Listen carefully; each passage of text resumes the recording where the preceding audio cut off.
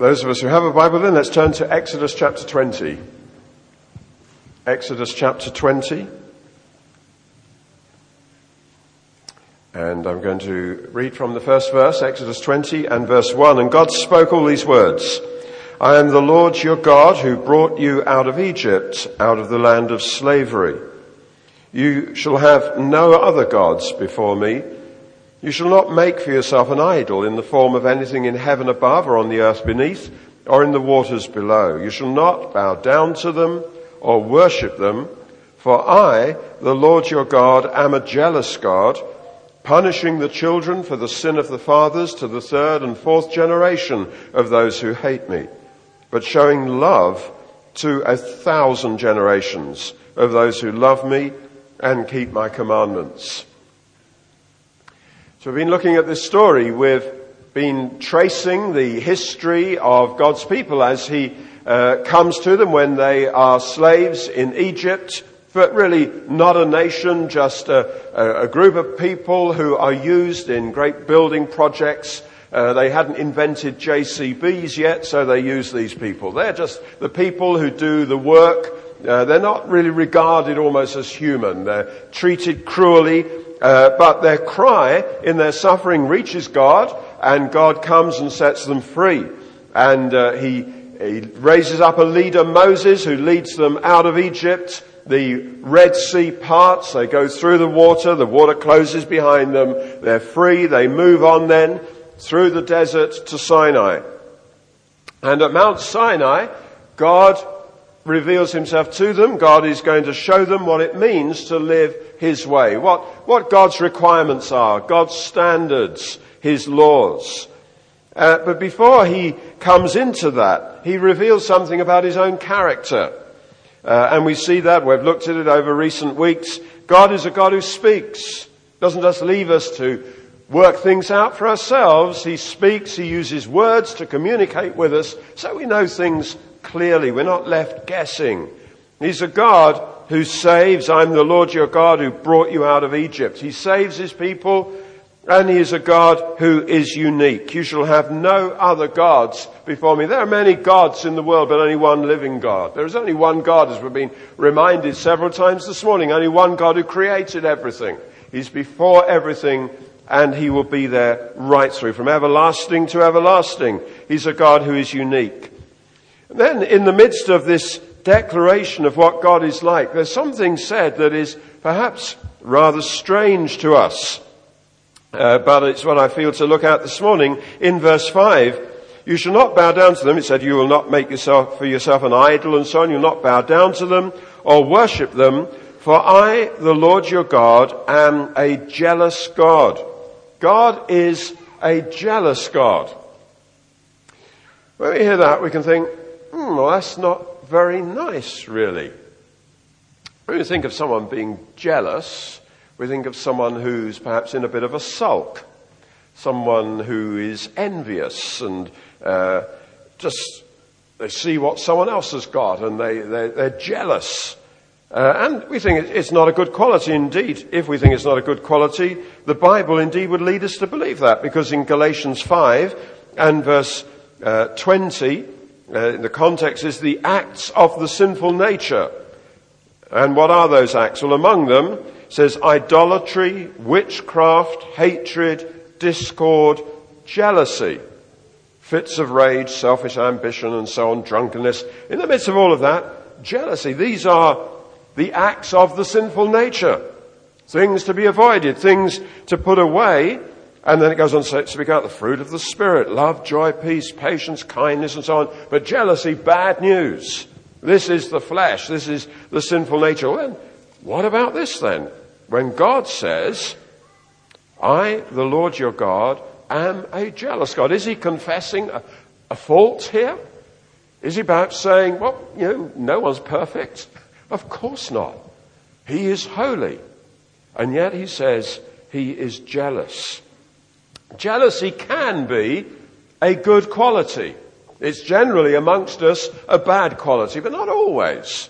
It can be a good quality, and God, this is not the only time when God refers to himself as being jealous. In the prophet Zechariah, for example, Zechariah chapter 1 and verse 14.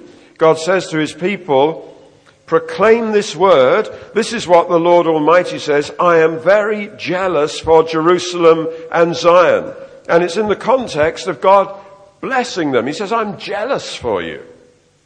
So what does that mean? And then in Zechariah 8, also chapter 8 and verse 2. In Zechariah 8 verse 2, again, the heading is, the Lord promises to bless Jerusalem. And he says, I'm very jealous for Zion. I'm burning with jealousy for her.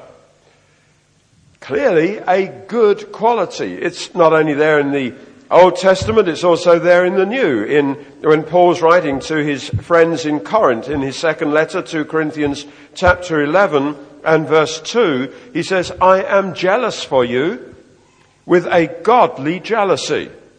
So there you are, a godly jealousy. I am jealous for you with a godly jealousy. I promised you to one husband, to Christ, so that I might present you to him as a pure virgin.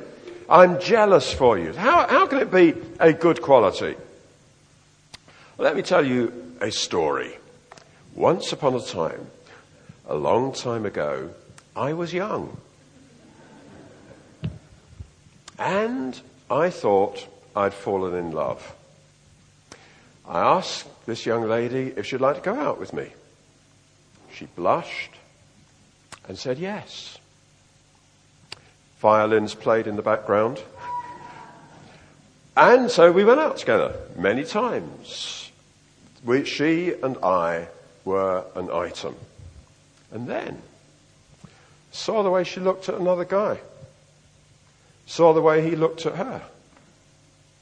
I was jealous. She was supposed to be with me. What's she doing looking at him like... It's not Mary, incidentally. I just want you to know that. Need to make that one clear. What's she doing looking at this other guy? I realized I've got a rival. I was jealous. That's an appropriate reaction. When there should be a relationship that is kind of exclusive, and suddenly there's someone else, a rival. God says, I, the Lord your God, am a jealous God. What he means is, I'm not having any rivals.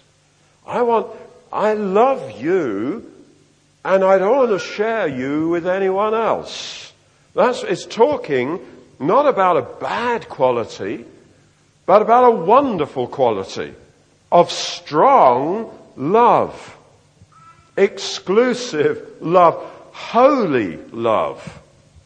Because God is a holy God. And when I tell you that story about that girl, and of course it all broke up because of how she thought about this other guy, and I just paused to get over the wave of sympathy that just hit me.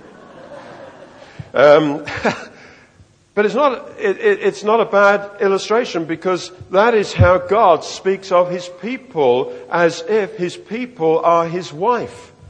And what you see in the Old Testament is that Israel, God's people, are presented as a wife flirting with other men.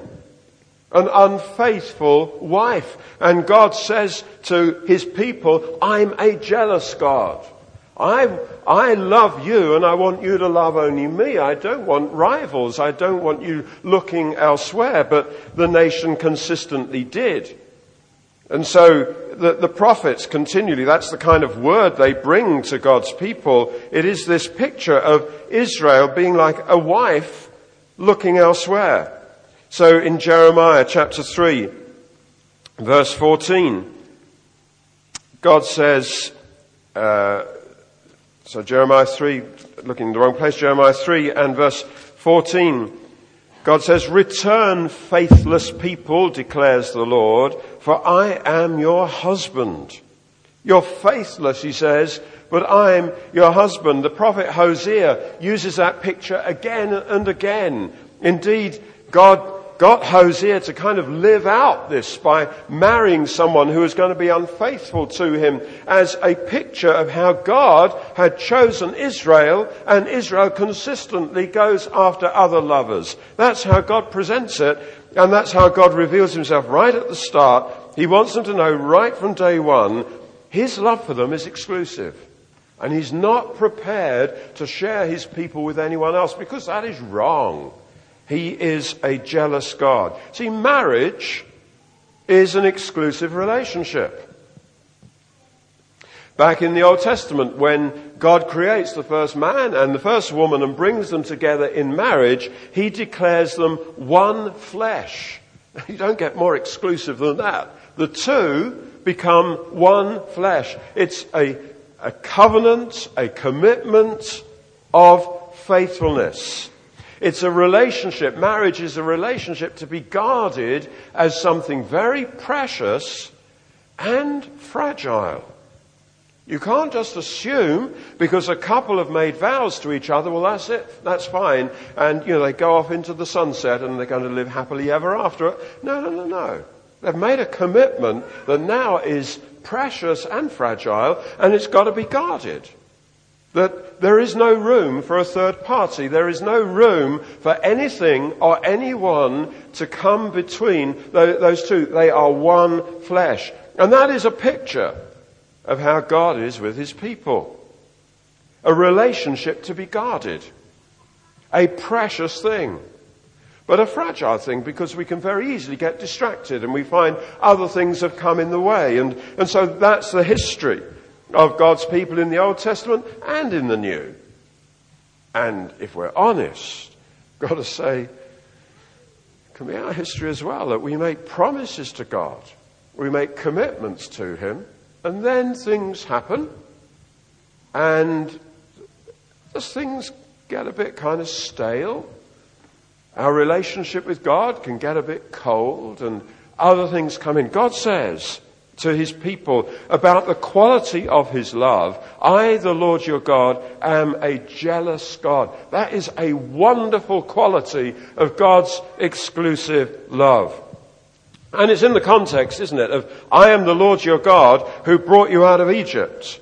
What God is saying is he has redeemed them from slavery. He has seen them as a people who are just not a people. They're nobodies. They're just dispensable, disposable. They're people who can be used by the controlling powers, used and abused. And it doesn't matter if they live or die. They're nobodies. And God sees these people and he chooses them to be his people. That's just how God is. Chooses people who got nothing much to offer, who the world wouldn't even reckon on. And he says, you're my people. And having saved them, having demonstrated amazing love, he says, I've rescued you for relationship. Not rescued you just so you can be free and do your own thing. I've rescued you, chosen you for relationship. And the quality of that relationship is, it's exclusive. God says, you are now mine because I called you, I saved you. You weren't anybody, but I've made you mine. Now, treasure that. Guard that. It's an incredible, amazing privilege. That was how it was for them. And of course, it's even more so for us. God has demonstrated his love for us. That when we were sinners, Christ died for us. He demonstrated his love for them by bringing them out of Egypt, opening the Red Sea, bringing them through safely. He's demonstrated his love for us in the form of his Son, nailed on a cross, hanging there and dying, not just dying in incredible physical pain, but dying in unbelievable spiritual agony as his Father rejects him. Rejects him at the moment of his greatest obedience? How can this be? Yes, but at the moment of his greatest obedience, he has taken all our filthy sin on himself, and a holy God averts his eyes, and his wrath is on his Son. Jesus dies suffering in our place. God has demonstrated his love for us in this. While we were still sinners, Christ died for us. Rescued for relationship. Not just so we will go to heaven ultimately, but so that we relate with God in this love relationship. He chose us. And Paul depicts it like that, doesn't he, in Ephesians chapter 5, when he is addressing the various people, the groups of people in the church in Ephesus to whom he is writing, and he speaks about marriage. And addressing the husbands in Ephesians 5:25, he says, "Husbands, love your wives just as Christ loved the church and gave himself up for her." Christ won for himself a love relationship. Christ purchased for himself on the cross a bride. The church is his bride. Husbands, love your wives like that. What a calling. What a calling to be a husband and to be given the task, the privilege of modeling what Christ is like. Love your wife as Christ loved the church. And how did he love the church? He's nailed on a cross for her. He died for her. He gave himself up for her. And he gave himself up for a bride. He rescued us for relationship with him. And now he doesn't want to see us looking elsewhere. He doesn't want rivals. That is so inappropriate and terrible, to be won by love like that, to have the Son of God loving us and choose to look elsewhere. How can we do that? Now God says, "I, the Lord your God, am a jealous God." We haven't come into a casual relationship. We haven't come into an open relationship. We've come into an exclusive love relationship. And God says, "I want you to know this. I'm a jealous God." That's not bad news. That's wonderful, wonderful good news. God's not going to look elsewhere, and he doesn't want us to look elsewhere. He's chosen us for himself. And so, he says here, "You will have no other gods before me. You will not make for yourself an idol in the form of anything in heaven above or on the earth beneath." So no other gods, not the Lord among other gods, and equally not to make any representation of God. Which, of course, as we've said when we looked at that, people love to do down through history. People have chosen, they've said, it helps me to worship God if I have a cross, or if I have whatever, some idol, some shrine, some whatever. People love to make things to represent God. God says you won't do that.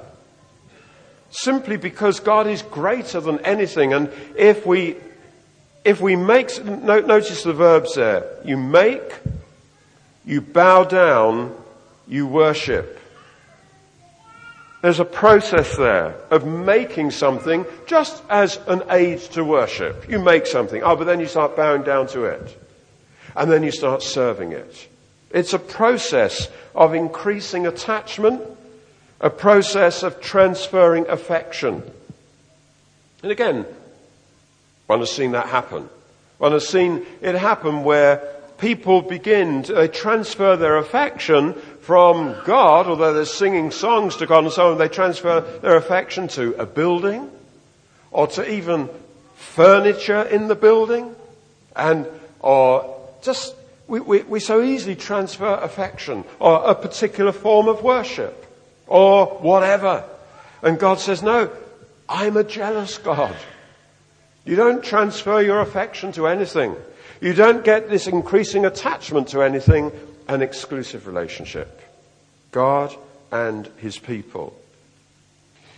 Now God reveals himself in that way, and then of course as the story goes on, shamefully, you see, even while Moses is on Mount Sinai having dealings with God, hearing God's wonderful law, the people that Moses is leading are down at the foot of the mountain, and they say, hey, let's make a golden calf. Let's say, because we want something to look at. And let's say this golden calf brought us out of Egypt. God announces, I'm a jealous God. I am the Lord your God who brought you out of Egypt. And so quickly, within that very time frame, while Moses is on the mountain, they're looking for substitutes. Other gods, spiritual adultery. And it happens. It happened to them. It can happen in the church, which is why Paul says what he says to the Corinthians. We looked at it briefly in 2 Corinthians chapter 11, where Paul speaks of his jealousy for his people. I guess the word jealous is very close to the word zealous, and the two can have virtually the same meaning. And what Paul says here is, I'm jealous for you with a godly jealousy. Or it could be translated, I'm jealous for you with the jealousy of God. Because God is a jealous God. He says, I promise you to one husband, to Christ, so that I might present you as a pure virgin to him. He's looking at the church in Corinth. He'd been instrumental in that church coming into being, and he sees the church now as being engaged. The wedding is when we see Jesus. But now he sees the church is like betrothed or engaged to Christ. And he says, I want that church to keep pure during the engagement. And he said, but I'm afraid for you. He said, I'm jealous. I want this church that I've seen come into being to come finally to be presented to Christ pure. But he says, I'm afraid for you. I'm afraid that just as Eve was deceived by the serpent's cunning, your minds may somehow be led astray from sincere and pure devotion to Christ. Now, why does he say that? He says, well, someone comes to you and preaches a Jesus other than the Jesus we preached. Or if you receive a different spirit from the one you received, or a different gospel from the one you accepted, you put up with it easily enough. He sees a church that's vulnerable. He wants them to be pure. He's jealous over them. Doesn't want to see other things coming in. What's coming in?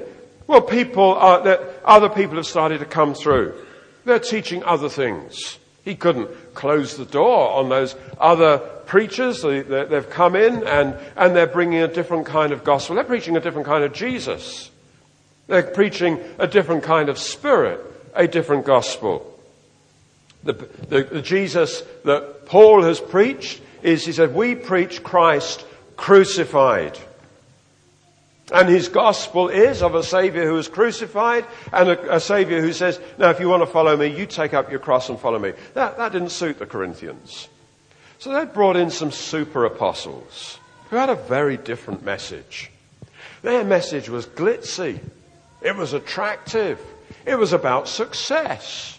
It was a gospel about triumphing in life, reigning as a king, a sort of gospel that said, if you're born again by the king, then you're the king's kids. You're the king's sons. So it's our right to live like that. It's our right to be prosperous. It's our right to have the biggest houses, the biggest cars, the whole thing, because we're sons of the king. And Paul says to them, yeah, now look at my life. He said, I got flogged. I got shipwrecked. We're like the scum of the earth, he says. This is the authentic. They're preaching a different Jesus. And of course, we hear a different Jesus being proclaimed. If you watch God Channel or any of these things, we can't close the door on those things. God's people are lapping up stuff about a different Jesus.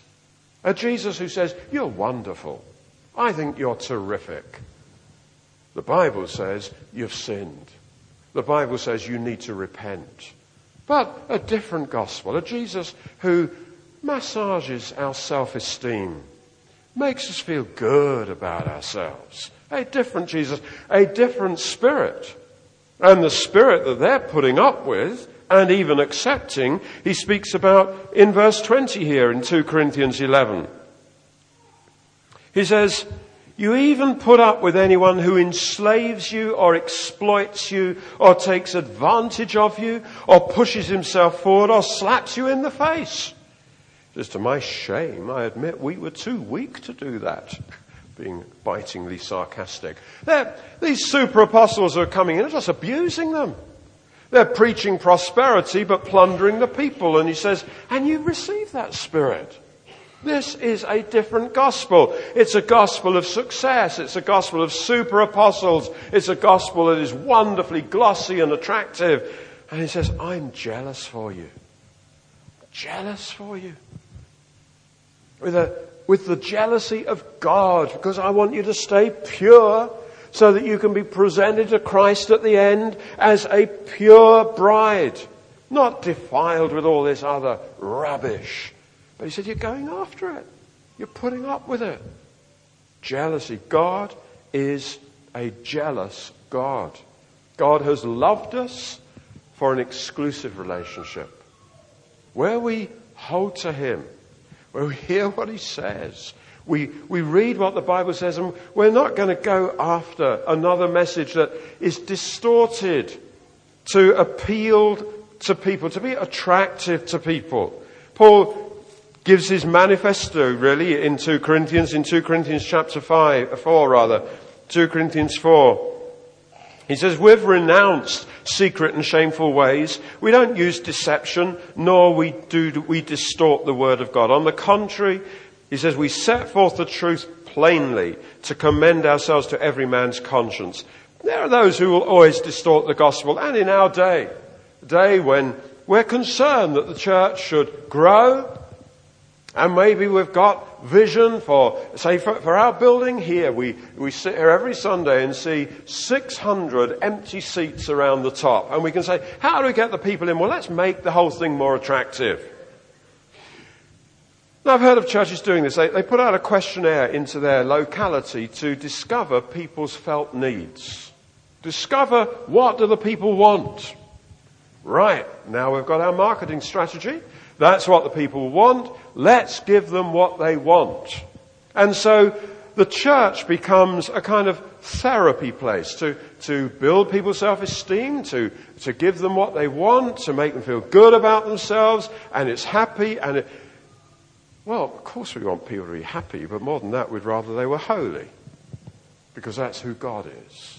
And we can't distort the message. We can't play around with it to just appeal to people so that we don't mention sin, because obviously people don't like that. And if we speak about sin, then people won't come, or they'll feel uncomfortable. So we've got to kind of present an alternative God. And so often today you hear an alternative God being presented who is very nice, well-intentioned, well-meaning, but basically not able to do very much. He will cheer us up when we feel down. He will kind of encourage us to look on the bright side. But he can't actually change anything, because he's not big enough to change anything, because actually this alternative God is not really sovereign, because he respects our free will and he respects our choices. And so really he's a kind of well-intentioned spectator on the world stage. He sees what's happening, but he's powerless to do anything about it. People find a God like that attractive, which is rather bizarre, because there's nothing attractive about that God at all, because he's powerless, he's impotent. The God of Scripture is the God we read about who created everything. And he says, where were you when I laid the foundations of the world? He is sovereign. He is Lord of history. He hasn't abdicated. He's sovereign over our will. He does as pleases him. And he is holy. But because people have believed this alternative God, then of course, complacency sets in. Apathy sets in. Because after all, nothing really matters. Because this God is so well-intentioned and kind of cuddly and nice that it doesn't matter what we do, because he's so desperate to accept us. Because really, he is so powerless that he needs us. And so he's never going to point an accusing finger at us, and so it doesn't matter. Let's just do what people do. Let's sin. Well, sin is not really a relevant term, but yeah, so you're dating someone, why not sleep together? Everyone else does. It's kind of expected, and God will always, he's a God of grace, he'll always accept us. And if you're a bit dishonest, If maybe you should have owned up to something, it doesn't matter, because he's a wonderful God who is so well-intentioned and always wants to cheer us up. No wonder churches are emptying. Our God is a holy God, and he's a jealous God, and he says, I want you for myself. I don't want you going after other things. Paul says, I'm jealous for you with a godly jealousy. He says, I see you being seduced by these lies. I see you hearing another gospel, believing in a different Jesus, a different spirit. He said, I'm concerned. The jealousy of God. He feels something burning in him. Oh God, keep these people pure. And in that, he is reflecting God. God's jealousy shows the strength of his love. Love that was demonstrated breathtakingly at the cross. And a love, therefore, that he looks for us to reciprocate exclusively. Do you remember that summary of the Ten Commandments that you find in the New Testament? It's in Luke chapter 10 and in other places, but in Luke 10, verse 27, love the Lord your God with all your heart, with all your soul, with all your strength, and with all your mind, and love your neighbour as yourself. That sums up the Ten Commandments. But notice what it's saying about our exclusive relationship with God. This God who has loved us amazingly. This God who has loved us at the cost of his Son's terrible death. Love the Lord your God with, notice the repeated word all, with all your heart, with all your soul, with all your strength, and with all your mind. That's covenant love. That's exclusive. And it's the only response that is appropriate. No rivals. Nothing else getting in the way. But, oh God, I love you. God says that to us. I love you. And we don't say, oh, that's interesting. No, we return love. God, if you love me like that, if you love the church, Lord Jesus, gave yourself up for the church, then we love you. And we're going to walk through life with you. And we will not look elsewhere. And we will, oh God, we never want you to look at us with a jealous love and say, why the rivals? Why the other attractions? Lord, it's you. And right at the end, we want to be a pure bride for our wonderful Saviour. We know how the story is going to end because we've been told in the book of Revelation, chapter 19 and verse 7, or verses 6 and 7. It says, then I heard what sounded like a great multitude, like the roar of rushing waters and like loud peals of thunder shouting, Hallelujah! For our Lord God Almighty reigns.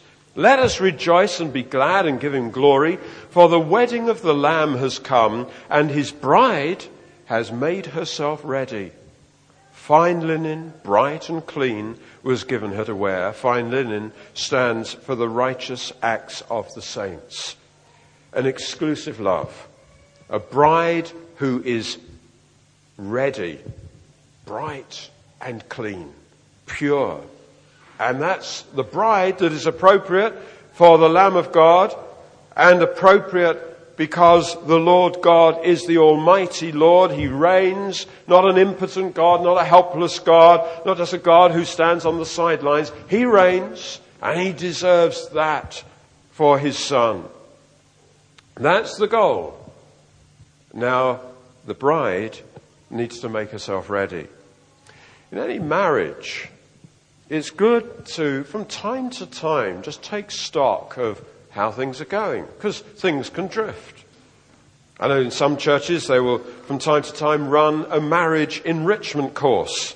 Sometimes people have suggested, well, why don't we run a marriage enrichment course? I'll tell you why, actually. I won't say we'll never do it, but I'll tell you why we've never done it yet. I kind of think, I don't feel qualified to do something like that. Because if you take stock of your marriage, who of us can say, we're in a position to tell others how to do it. We're in a position to help others.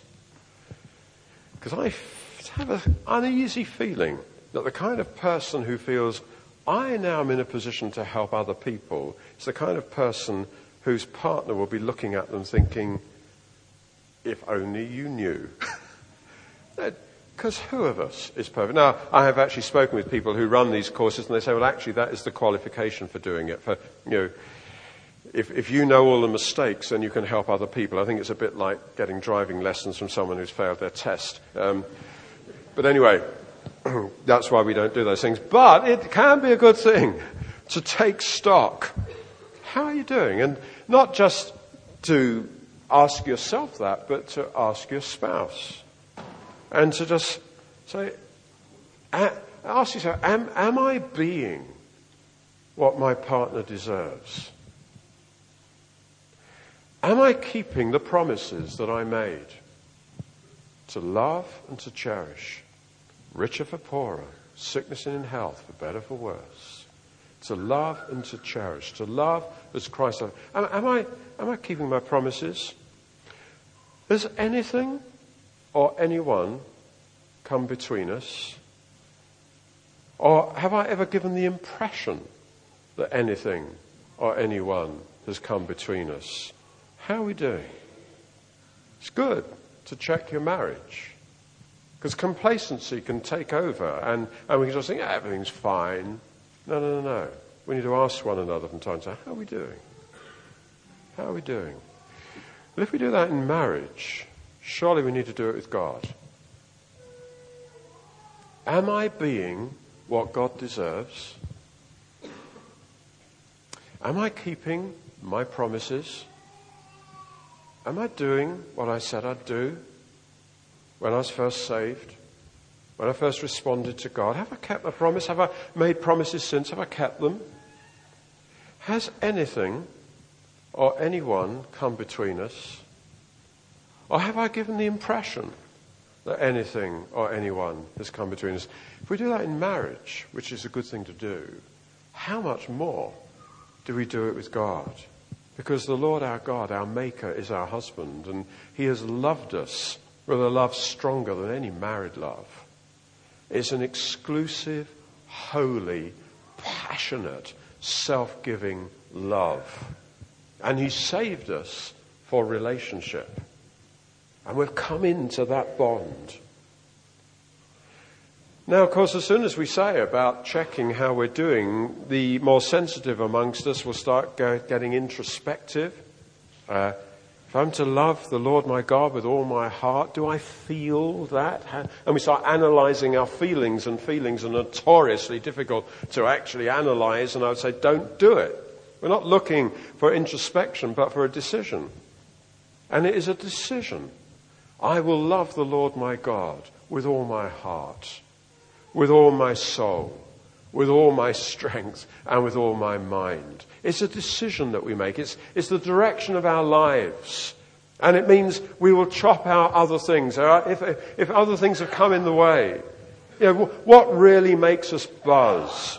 It's one of these things that you can notice, and please just hear this as a comment, not as any kind of criticism, but the midweek groups, we call them core groups, as you know. A core group, typically, and I generally am doing other things, so I haven't actually been in a core group meeting for some while, but let me say typically, the program will run something like this. People arrive, the meeting is, shall we say, timed for 7:45, so by 8:15, most people are there, and people kind of come in, and it's coffee, or tea, or other alternatives.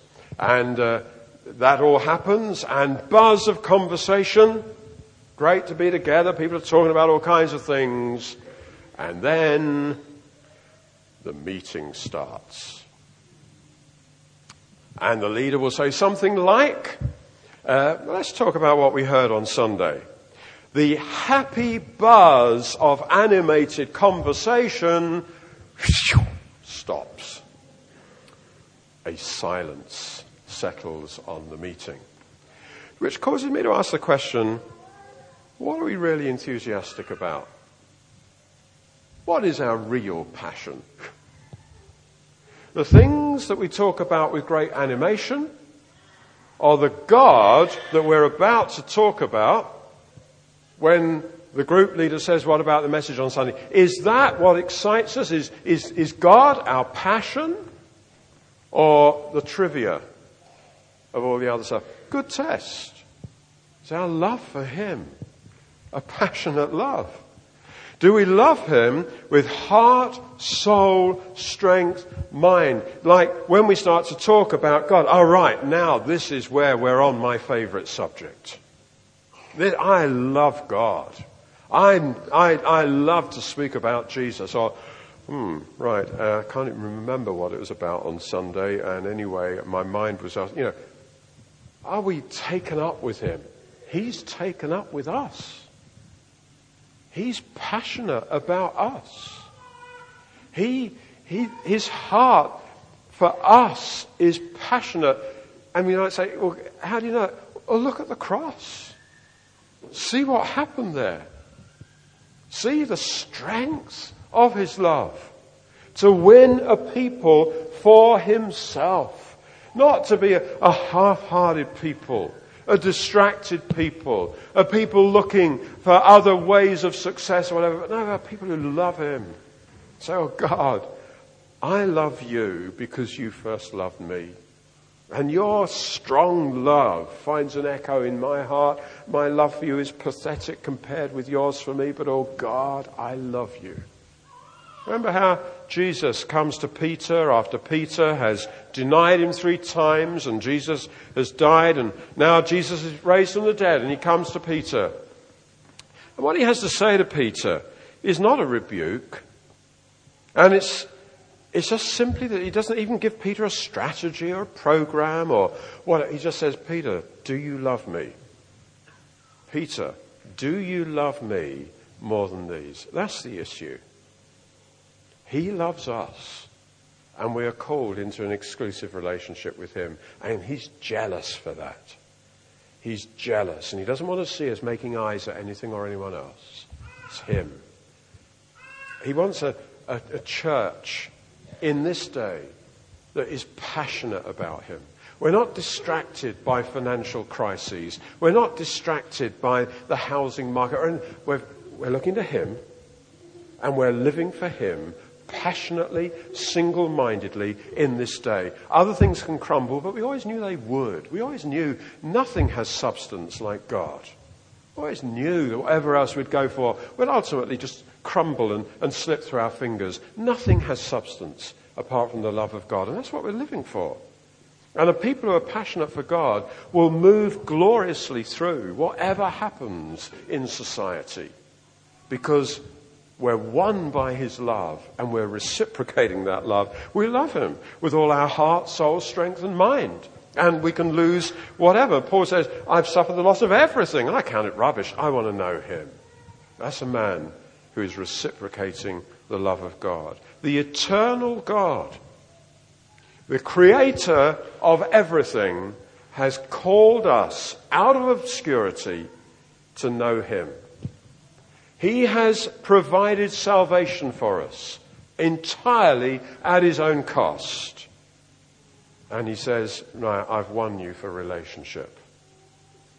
To which we say, oh God, you've got my undivided, undistracted commitment. Because it's amazing, oh God, that you should care about me like that. And what can I do but love you?